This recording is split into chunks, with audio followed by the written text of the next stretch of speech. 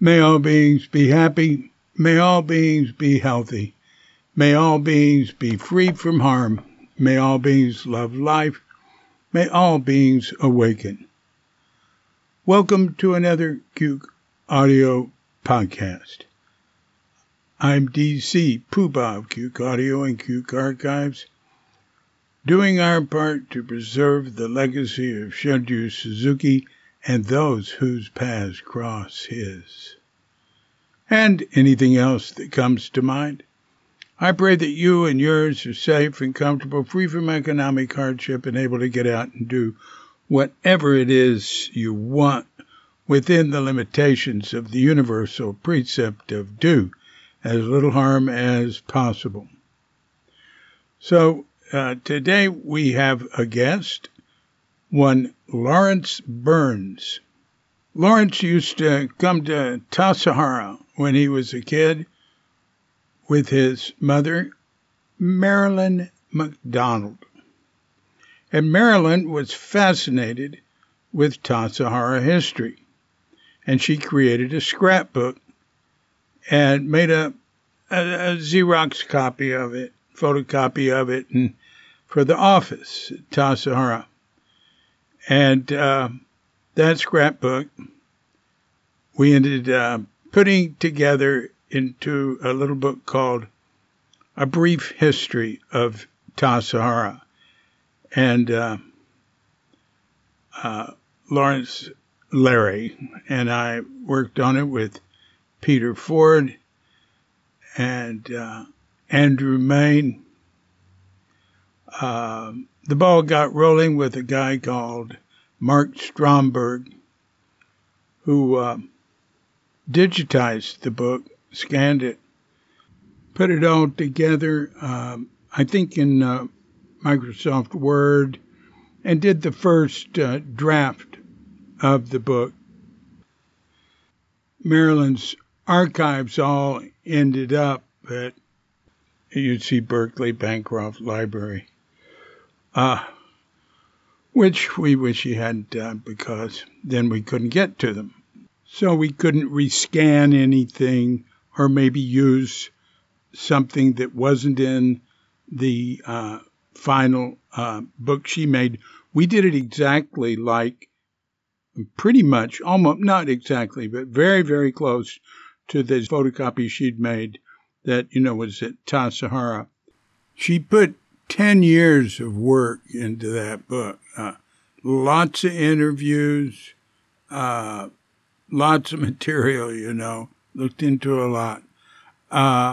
And we are proud to have it as a Cuke Press book, the first Cuke Press book.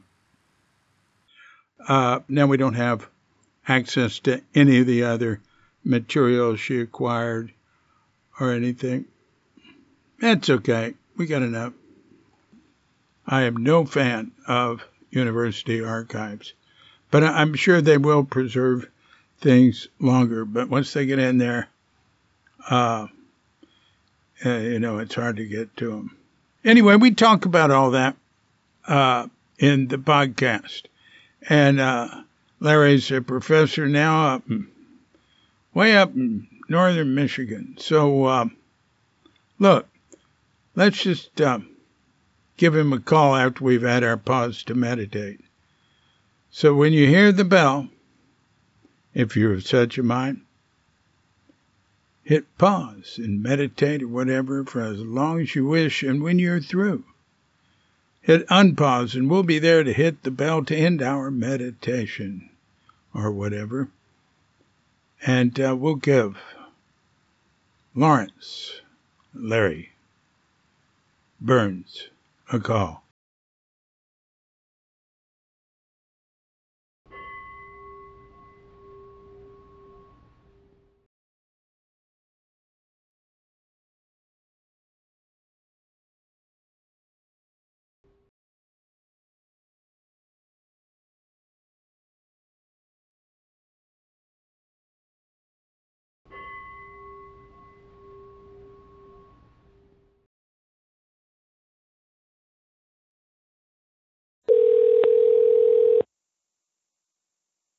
Good evening or good morning. Yes, good evening and good morning. Hi, Larry. How you doing? Yeah. I'm doing all right. How are you? Okay. So you are in your Eastern Standard Time in Michigan? Yeah, we're right up against Lake Michigan, so we're the farthest west that you can go. If it was the perfect world, we'd be in Chicago time. The line comes up like that, but they curve it to the lake, so we end Oh, up being on Eastern Standard Side. But it's just one of those geographical peculiarities. yeah. Oh, that's interesting. So how you doing, and what are you up to these days? Oh gosh, lots of good things. I mean, overall, I'm busy at work. I took on a new prep, so the honors college said we need a numerical literacy course, and I said, how about behavioral finance? Because we've wanted one for 20 years in the department, but we've never been able to hire behavioral finance expertise kind of person. So they said, yeah, go for it. So I'm assembling a new course. It'll be winter of 24 when it first rolls out. So that's been kind of fun in a intellectual exercise kind of way to really devour literature. I mean, I've been reading and chasing investment ideas for 30 years, so it's nothing new, but it's more formalized, so that's good. And what is this course again? Behavioral finance, which is really the integration of psychology and economics. And so it's the decisions, kind of like Kahneman and Tversky's work, thinking fast, thinking slow, different systems, the way in which the mind can use heuristics or shortcuts to its advantage in lots of circumstances. But when it comes to financial decisions as an exemplar, we often see people get hit with biases or, where the algorithms don't work so well. They end up making choices which are less than optimal. But the argument would follow, a lot of the economic theory was predicated on rational choice and best decisions and stuff like that. So the behavioral finance guys came in about 20 years ago, really started picking up a lot of steam, going, economic theory is predicated on an artificial perspective of how people actually make choices, especially under any kind of pressure. So they really started trying to dismantle the different kinds of bias, confirmation bias, or self-fulfilling prophecy, or any of those really some simplistic cognitive biases which interfere with people's abilities to make better decisions. And so that's the behavioral, finance kind of model. What do we do with irrational choices or less than optimal decisions? And so it's a field of inquiry it's still going pretty strong, but now it's more from behavioral finance to neuroeconomics, or there are some other phrases that people are trying to introduce that are even more molecular, I suppose, looking at hormones or looking at other physiological characteristics that even allow us a different level of explanation for what gets between us and making good decisions. So Wow. I like it. It's interesting. Yeah. Yeah, it is. Yeah, that's dizzying. That was great. And well, so you're a professor, right? Yes, I am. At what university? Grand Valley State University. So Grand Valley is the location. There was a valley there. Sometimes you'll see Grand Valley. We're on the other side of the Grand River, which comes rolls westward across Michigan, and that it exits into Lake Michigan here in Grand Haven. So the Grand River runs through our town and actually runs through Grand Rapids as well. And the University of Grand Valley is actually on the Grand River as well in Kent County. So, Grand Valley State University. And are you in northern Michigan, right? Well, it depends when you mean. So we're actually in sort of there's the Upper Peninsula, which is sort of ensconced in Canada. If you go over the top of Michigan, you'd end up in Wisconsin. going through the UP, the Upper Peninsula. We're in the Lower Peninsula, and then we're about 1/3 of the way up from the bottom, if you will. So with Mackinac Island and stuff, and the Mackinac Bridge and stuff are at the very northern tip of this Lower Peninsula, and the Mackinac Bridge joins the Upper Peninsula with the Lower Peninsula. So it's kind of cool. All right. But, the reason I asked is there's a retired judge from northern Michigan, who, is a good friend of ours here in Bali. He spends about 3 months a year here.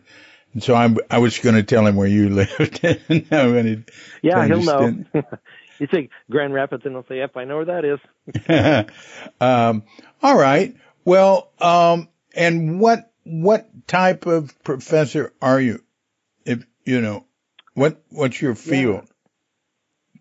Well, the way the system works, you kind of get launched with a general PhD in psychology, but the underlying training is in clinical psychology. So clinical psychology, I'm a professor of clinical psychology and personality, if you will. Those are my two areas of, and health psychology under clinical is probably the coping, stress and coping, wellness, psychological well-being. Those sorts of pieces are the what forms of this clinical PhD. Wow.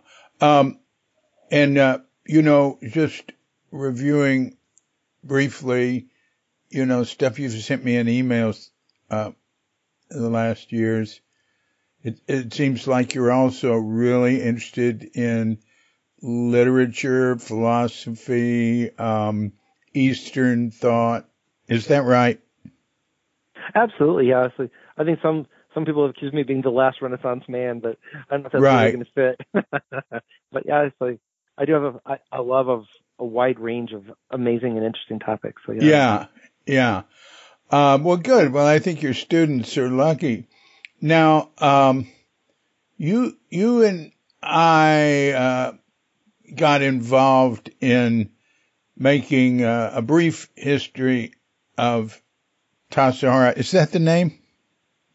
Yeah, A brief history of Tassajara, which was based on, was pretty religiously followed the scrapbook that your mother, Marilyn McDonald, made, who was a guest at Tassajara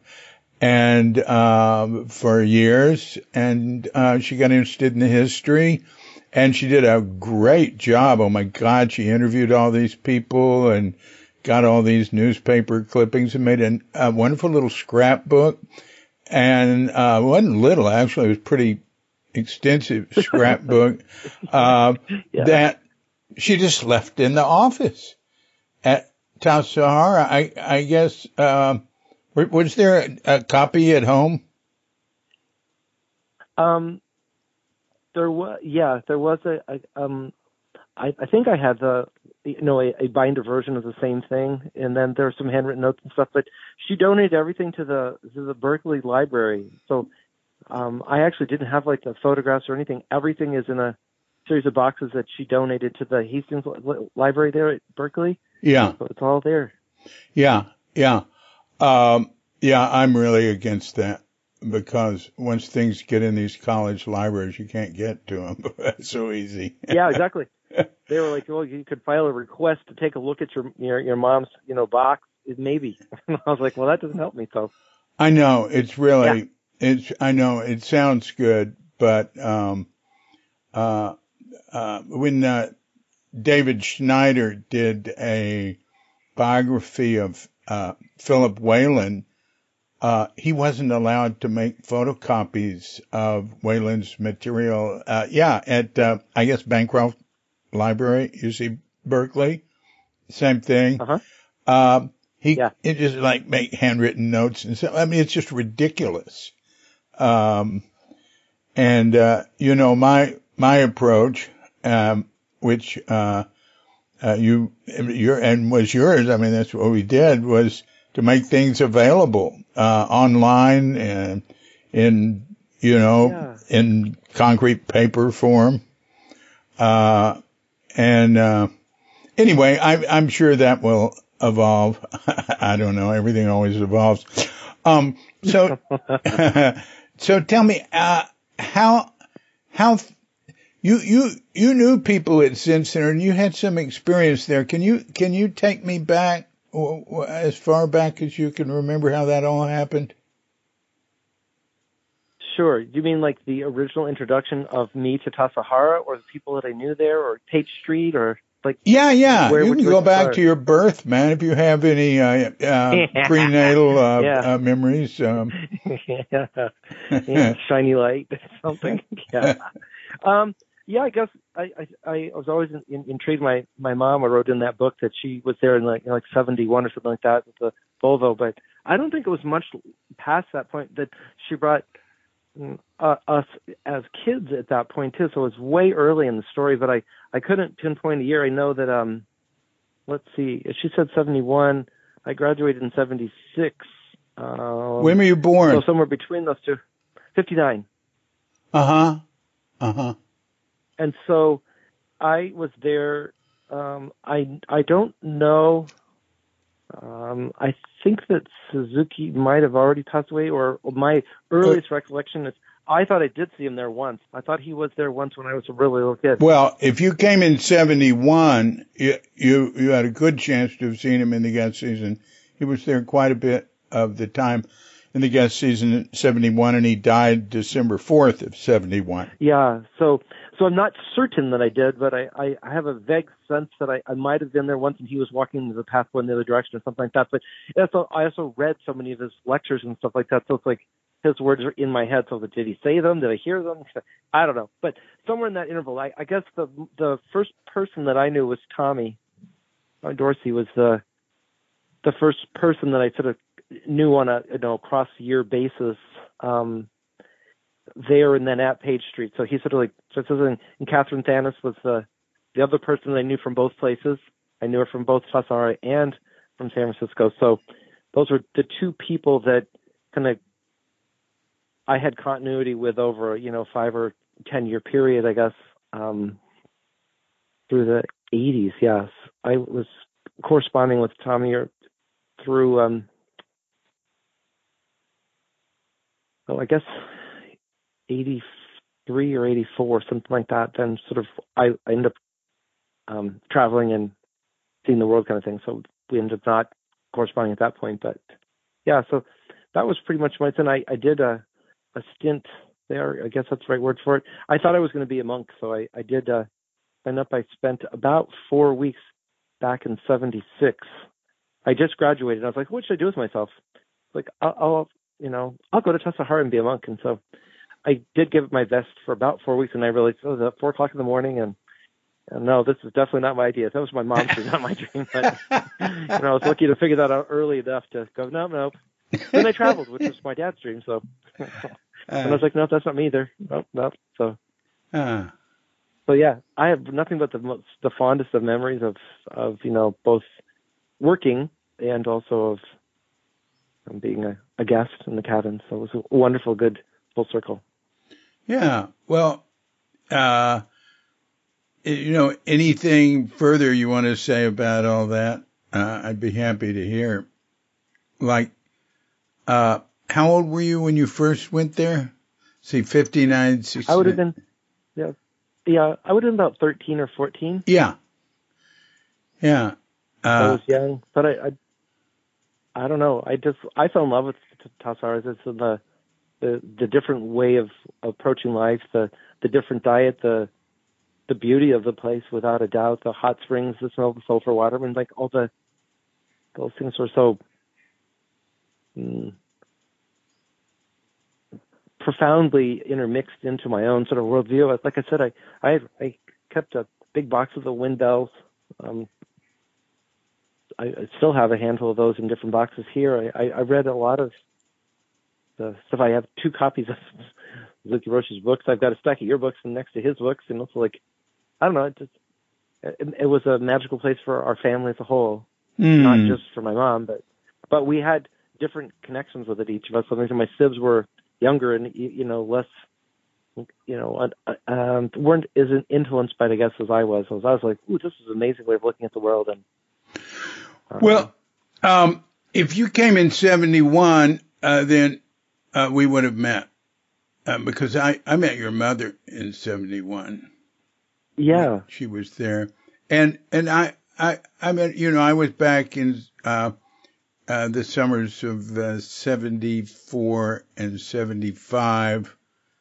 And, as I recall, she was there then. I mean, because, but, I really don't know what are real memories and what are just planted in my mind from all that I've read and heard from people and everything. So. Yeah.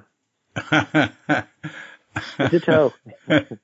I think it was a little late in 71. I think that's why I was like, I don't know if I saw Suzuki or just somebody who, may have been affiliated with may have been a visitor from Japan or something like that. The personage of it was being much appreciated, but it wasn't necessarily him. So a male person. That's all. But I think I was probably 72 or 73 was my guess. I don't think we went the very first trip. So yeah, it's just I don't have anything. I can't anchor it more specifically in time. I remember making the trip. It was kind of wild, but being a kid, I was like, oh, there's a cliff. Go figure. And that's really neat that you got close to Isan, Tommy Dorsey. Yeah. Yeah. He's one of the most loved people from back then. But did he actually write you? Oh, absolutely. I've got a couple of his postcards on my office wall at school. It's got one of the ones when the plum tree, when east meets west, and the such and such. I don't remember the quote exactly, and then it's got his lovely handwriting on the back. And send me a scan, one from him too. Would you? Okay. Yeah. It's a lovely. Because he didn't write much. Yeah. So that's sort of neat. Yeah. And Catherine also. Yeah. Well, that's really nice. You were close with them. Yes, I miss them. We lost Tommy too soon.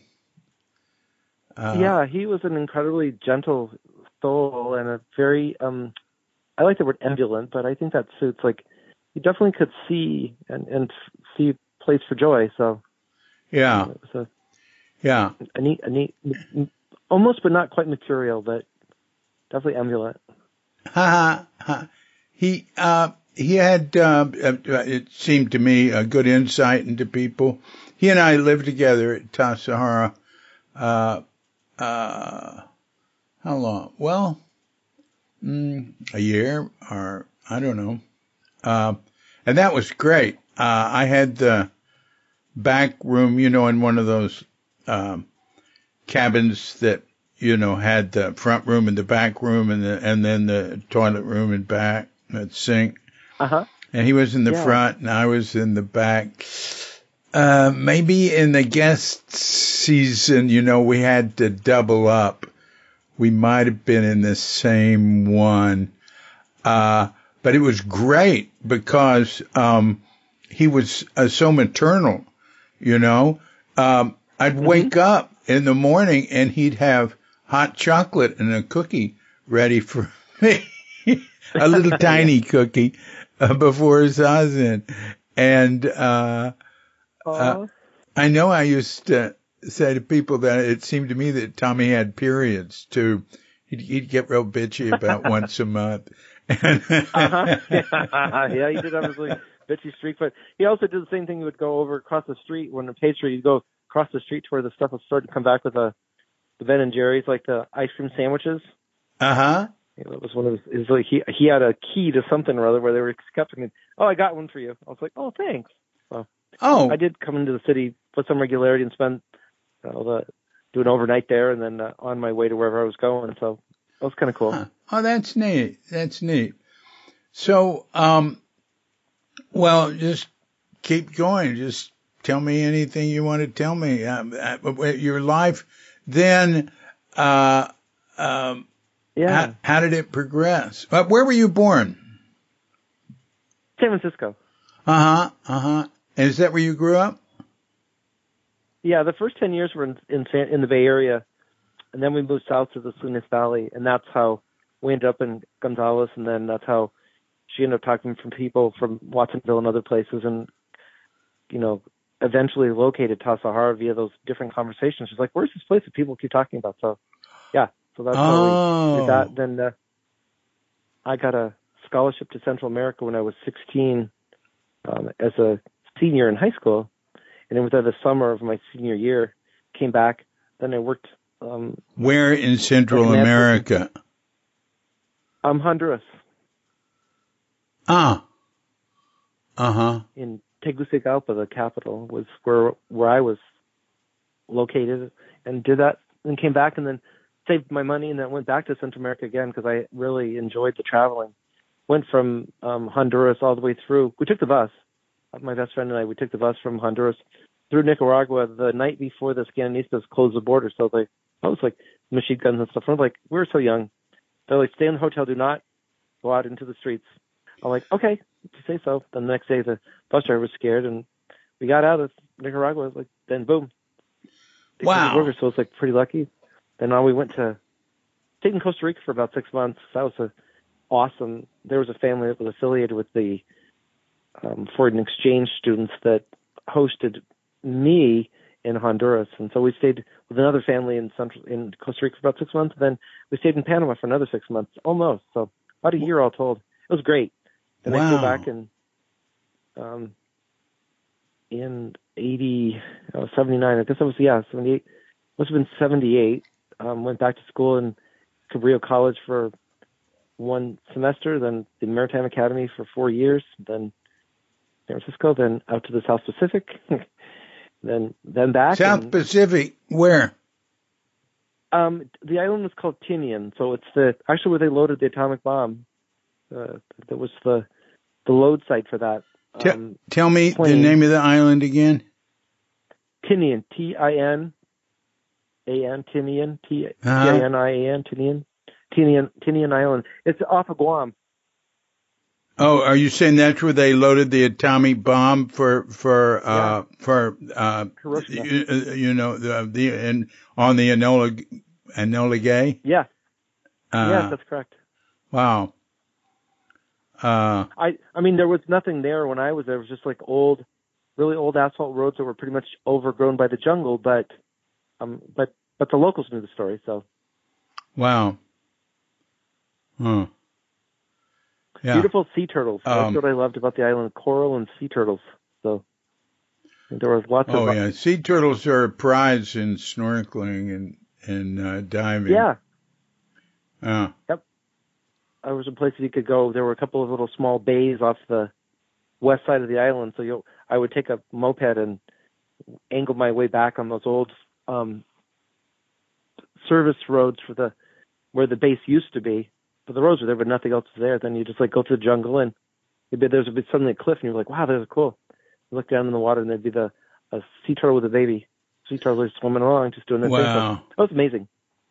Wow. Yeah. I saw a really big one come up on a beach here. Actually, we're over at Seminyak, which is, a very popular beach. You go there about once every year.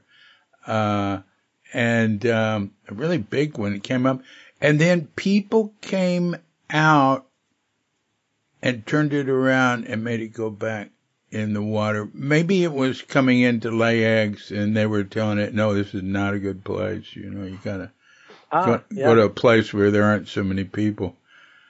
But I didn't know. I just watched that happen.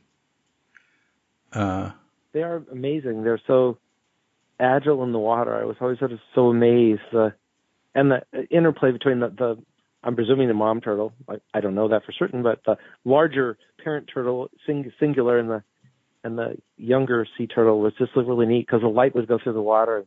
I would just sit there for several hours on the toes over the edge of a cliff, just watching the Pacific Ocean slosh back and forth, and these two were out in this little miniature bay just doing their thing. It was really cool.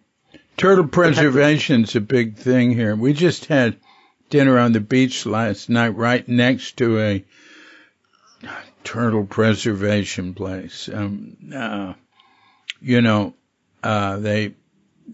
because it's so dangerous now, I mean, it's so difficult with so many people, they let young turtles get bigger there and then put them in the ocean.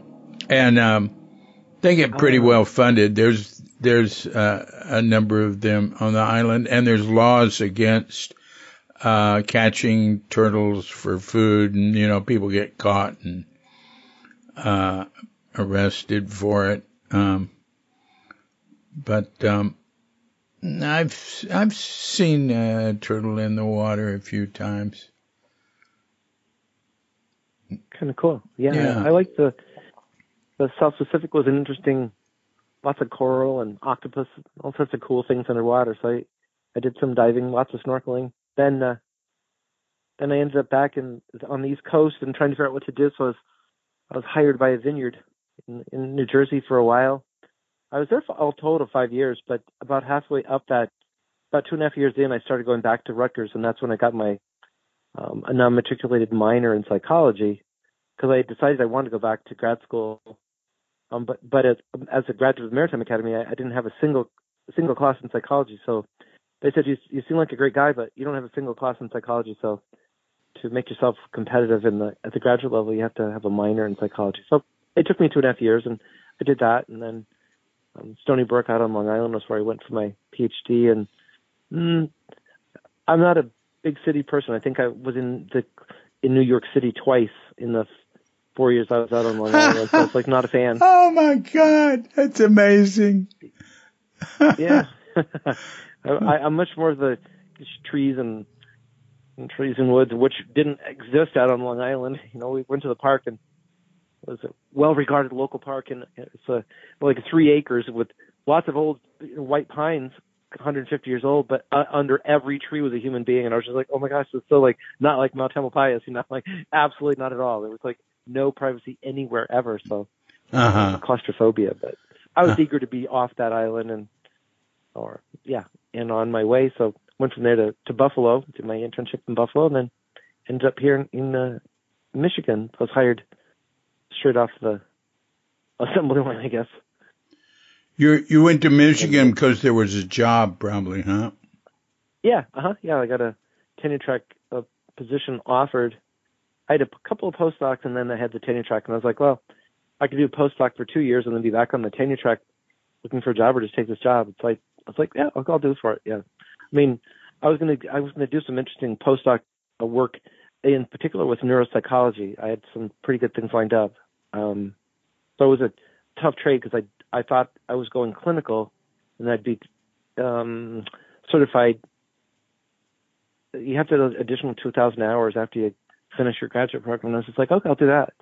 But in taking this job, I had to forego the additional clinical opportunities, and so I did research and teaching, and I've come to love the teaching. It's its own form of like group therapy. Every semester, a new group of people. It's capped at 20, so I've gotten pretty good at it. But so I didn't really end up like not doing therapy, just doing it in a different way. But, so yeah, I do. I love my job. I don't think you get a better job than this. Getting paid to think and meet amazing people that have lots of questions, and that's great. It's one heck of a gift. Yeah, it is. Really is.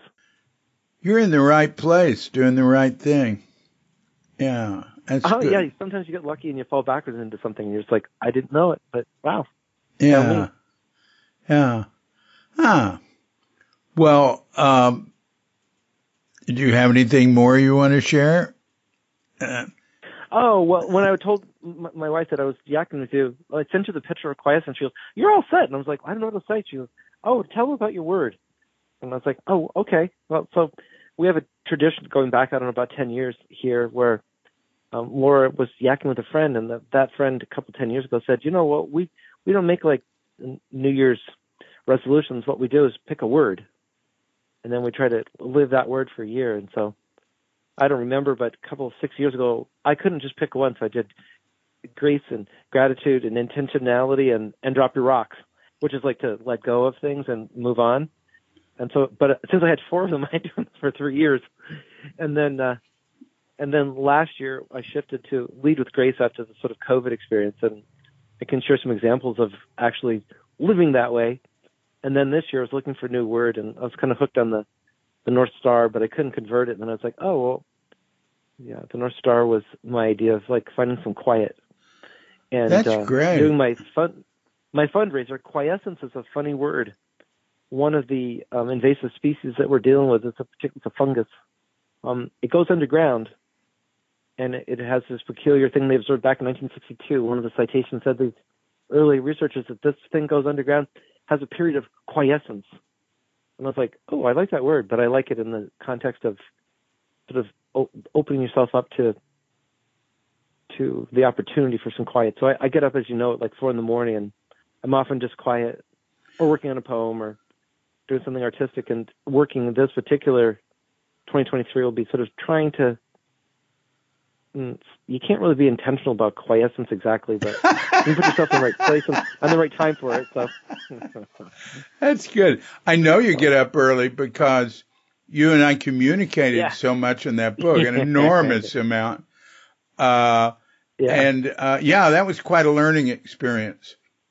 Now, I know how to do all that stuff really cheap and quick, but that was quite a learning experience. But you and I would be communicating, and I go, my God, this is like 4:15 in the morning for him. Yeah. I loved reading that. It was amazing. I thought you did such an amazing job of like maintaining the integrity of the original book, but also adding so much depth to it or converting it to an actual thing. It's I do literally, when I'm sitting at my desk, it's right there to my left. There's all the bookends, and there's that book is like right in the middle of them. And I often send you, like I said, a shout out, like, thanks a lot, man, for like converting this otherwise impossible to be done kind of task. No one could do what you did. You knew how to do it. So yeah, it's a beautiful book. It was interesting the way it evolved. Is I got hold of Leslie at Jamesburg, Leslie James, who's been she's the what do they call it? She's sort of like the abbot of Tassajara, but they use another term. I don't try to keep up with all that stuff. I mean, I hear it, but anyway, I told her, I said, Leslie, I've just been thinking so much. It's one of these things I've been thinking about for years is, Marilyn McDonald's scrapbook in the office. And, really, can you go out and scan that thing for me? I want to get it online. It shouldn't be there in the office because Zen Center loses things. Zen Center is not good at continuity or preservation of that type. And, she said, well, funny you'd say that, David. There was a guy who just did that. And what's his name? The guy who knew Marilyn. Yeah. Mark, right? Was it Mark something or other? Yeah, oh my I'm God, not sure. This is terrible. He deserves more credit than that. Well, yeah. He's the one that talked my mom into putting that book in the Bancroft Library, so that introduced some complexities, but yeah, I'm sure he was well intended. Yeah, but he did scan it beforehand. That's true. And so it was his idea to make a like a print on demand book. He'd done that with one thing.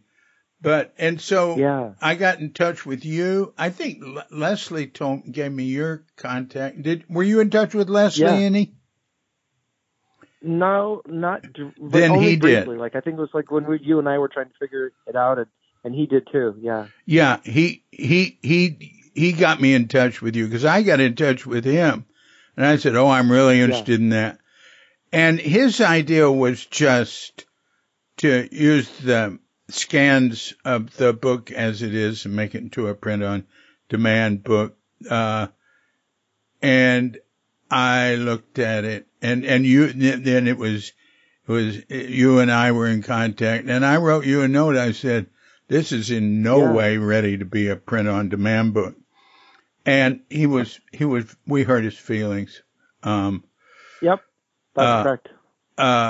Because, he backed out of the project then. And then Peter got involved, Peter Ford, who really, if you look at the Who Are We on Cuke Archives, he's the managing director, I think it's called now. Yeah. And I'm on special projects.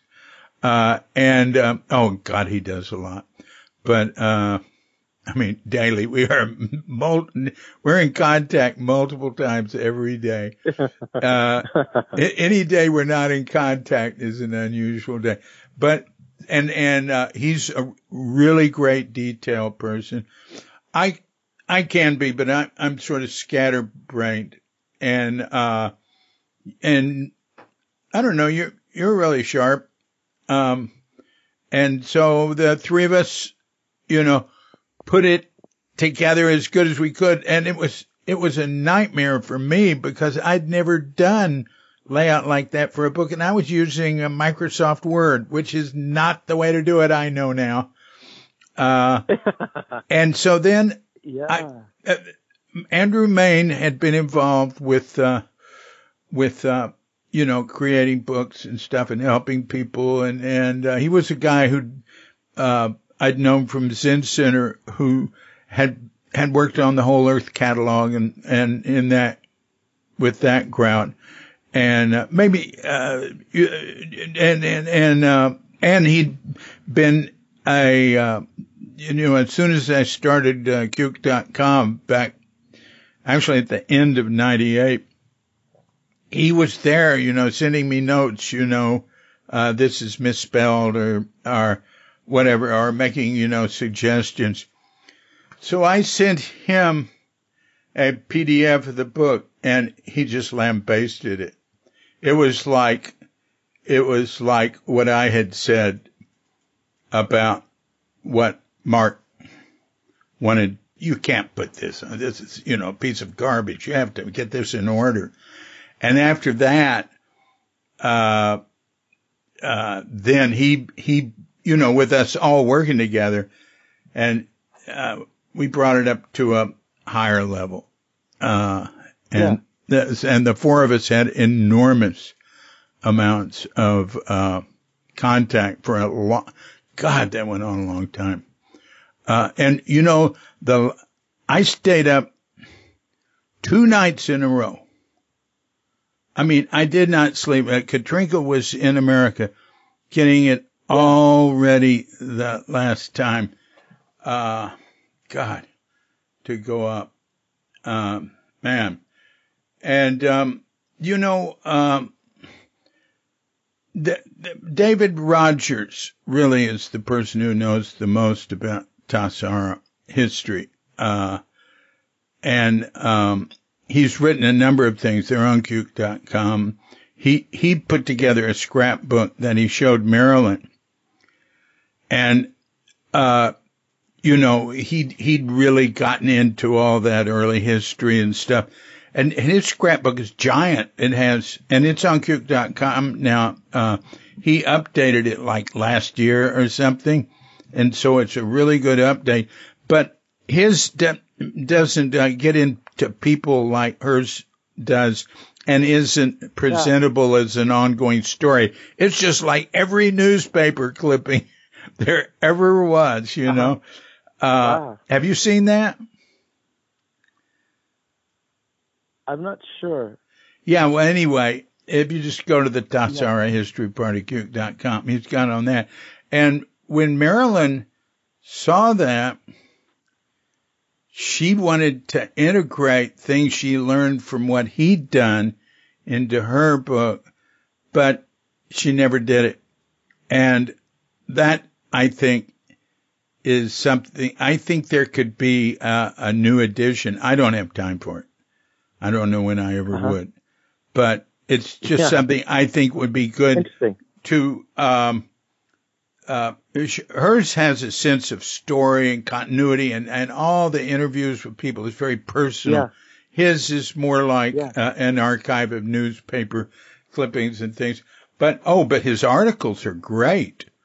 There's like maybe 5 of them, like one is an article on the first stage in Tassajara. It just, and integrating the two would be great.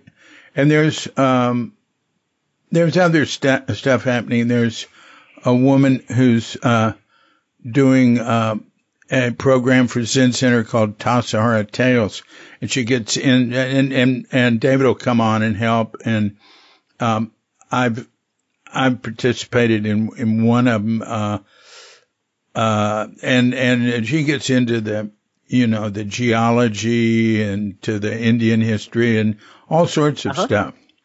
And I'm working on a book called Tassajara cool. Stories, too. But it's just about the early Zen Center period. Anyway, so I just wanted to say there is, for pre-Zen Center Tassajara history, I think there can be a second edition. That'd be, really interesting at some point, maybe, if you redistribute the workload, yeah. Yeah. We went over everything so carefully, and especially with Andrew involved, it's like fonts and margins and the way things lined up. And, yeah, he was amazing. The spacing at the bottom of a thing, and whether that's a M dash or an N dash or whatever. Yeah. All these details. He was amazing. Yeah, he was. And he was a taskmaster, The space. The space was wrong. The distance between here and there, and you're like, wow, I didn't even see that. And you're like, yeah, damn, Microsoft Word kept putting in the wrong spacing between the lines and stuff, and you're like, I can't get it to behave. So, yeah, he was like, nope, another error. Oh, there's, and, the laptop I was working with was like 2 laptops ago. Well, maybe it was my prior PC. It wasn't big. The PC I got after that was like way stronger, faster, had more room, bigger hard drive and everything. Toward the end of that book, I had to wait so long for everything to save and everything. It was like I was doing it on a rickety old model that really could hardly handle it. But it worked. Man. Good. Well, that's a great relief. Thank you. It was fun working with you. Yeah. Yeah, that too. No, truly. I learned a lot too. Like you said, it was a learning experience. So it was the same thing for me. So. And in the end, my summary of the book was it's a tale of many hearts. At the heart of the story is the tale of many hearts. That was my bumper sticker for it. So, because each of the people that invested some into their I want this to work, or this is my dream, or how it ought to go, or how it could go from Mrs. Quilty on, or on forward and backwards. And so, including each of the guests that she interviewed. So, in the end, each person she managed to, I think, to do something kind of neat by capturing some small piece of what it was that this thing meant to them. And that was her inquiry. Why are you here, kind of thing. So I thought at the heart of the story is the story of many hearts. That was my conclusion. And I like that about that book. That's very nicely said. Yeah. Well, it doesn't have pretensions. It doesn't take itself to be too serious. It's a story about a place, but it doesn't pretend to be the Britannica Encyclopedia or something. It's a qualitative sort of endeavor of love. I mean, she really loved Tassajara, and she really wanted to know more too. So it said her and said us, and you did such a magical job with it. So it is what it is, but it's really something to be proud of. Like, I'm happy for her. I'm glad we were able to do it. Yeah. Well, I certainly didn't do it by myself. Each one of you were really good at details. I miss things, but with the 3 of you, that didn't matter because you all would catch it if I didn't. Yeah. Well, that was great. And, and then, the very prestigious book club in San Francisco did that event that David Rogers went to and spoke. And your sister, who lives in where, Novato? Yeah, she was living in Novato at that time. She's in Portland now, finishing up a master's in fine arts of writing. So she's following her passions a bit. But at that point, she was still doing the writing thing from North Bay, and she did go into the city and did some readings, and she had a little poster and stuff like that. So they were very kind and receptive to her. Yeah, I think it's called the Book Club of California. And it's right. Like over 100 years old. And I'm a member of the Institute for Historical Studies, which is well, they say their headquarters are in San Francisco. They have no headquarters, incidentally. They say they're located in San Francisco, but sometimes I think it's really a Berkeley organization that was sort of started so that independent historians could get nonprofit status. And it's my secular fiscal sponsor. Like there's a very noble gentleman that makes a nice donation every year to Cuke Archives, and he works for Genentech, and he can't give to a religious organization. So I use the Institute for Historical Studies for him, and it was my original one. But then the Pacific Zen Institute, which has nothing to do with Suzuki's lineage. It's just a Zen group I'm close to, and it's small. They did it. But the Book Club of California is like, it's it's like, and the Institute for Historical Studies, to be associated with them was an honor, because that's serious historians. Yes, I agree. I think the gentleman was incredibly gracious and very kind to both my sister and David too. So it's a member of the IHS that arranged it, and he's he got all sorts of books to put in libraries, and it was very nice of him. Really appreciated it. I'll dig his name up and stick it in here, because I should honor him. Well, all right. Now, is there anything else you would like to touch on? There's really no limit to what you can talk about. No, I guess. You think we've covered enough ground here? Yeah, I mean, I pretty much so, and in the sense of just expressing my gratitude, and I can't say that enough. It was an honor working with you, and you've been incredibly patient. I had a lot to learn, and you all were patient with me. All of the Library of Congress things and all these complexities with the filling this and that and that. Oh my gosh, it's just been lots of learning experiences, but we've navigated it, and things are going pretty well. So.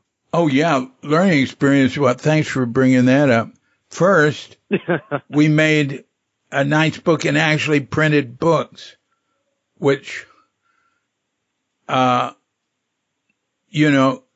money, and then learn things about that. Like if a book comes back, they charge you at the cost of the book to restock it.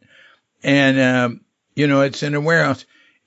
Oh God, that was expensive. Oh, that. And so, and we couldn't get out of there. There was like a year and a half or something. We had to be involved with them when they made actual books.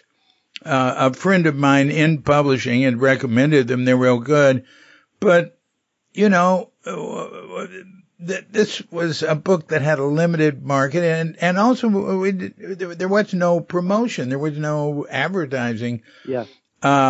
So as soon as I could, I made it into a Amazon. Well, I made it into a print on demand book to go on KDP, which is Amazon and Ingram. Which is a stroke of genius, but a lot of doing to make that happen. So now I've got 5 print on demand books, I think. 2 of mine, 1 of a friend. Oh, 3 of mine. One of a friend's poetry from here, an American Buddhist monk who just called me right now. I just hit no. Sorry, he's calling me again. No, decline. But anyway, so for those, I learned. You don't have to spend much of anything. But of course, the ones that were made by the company that did it were higher quality, but the others are fine. That was and that all the things to learn in all that. And my attitude was, I don't want to learn all this stuff, but I had to. Necessity is the mother of invention, or something like that. Right, and that's true in the websites and blogs and podcasts, audio. But I've made 3 audiobooks now. I just keep having to learn things.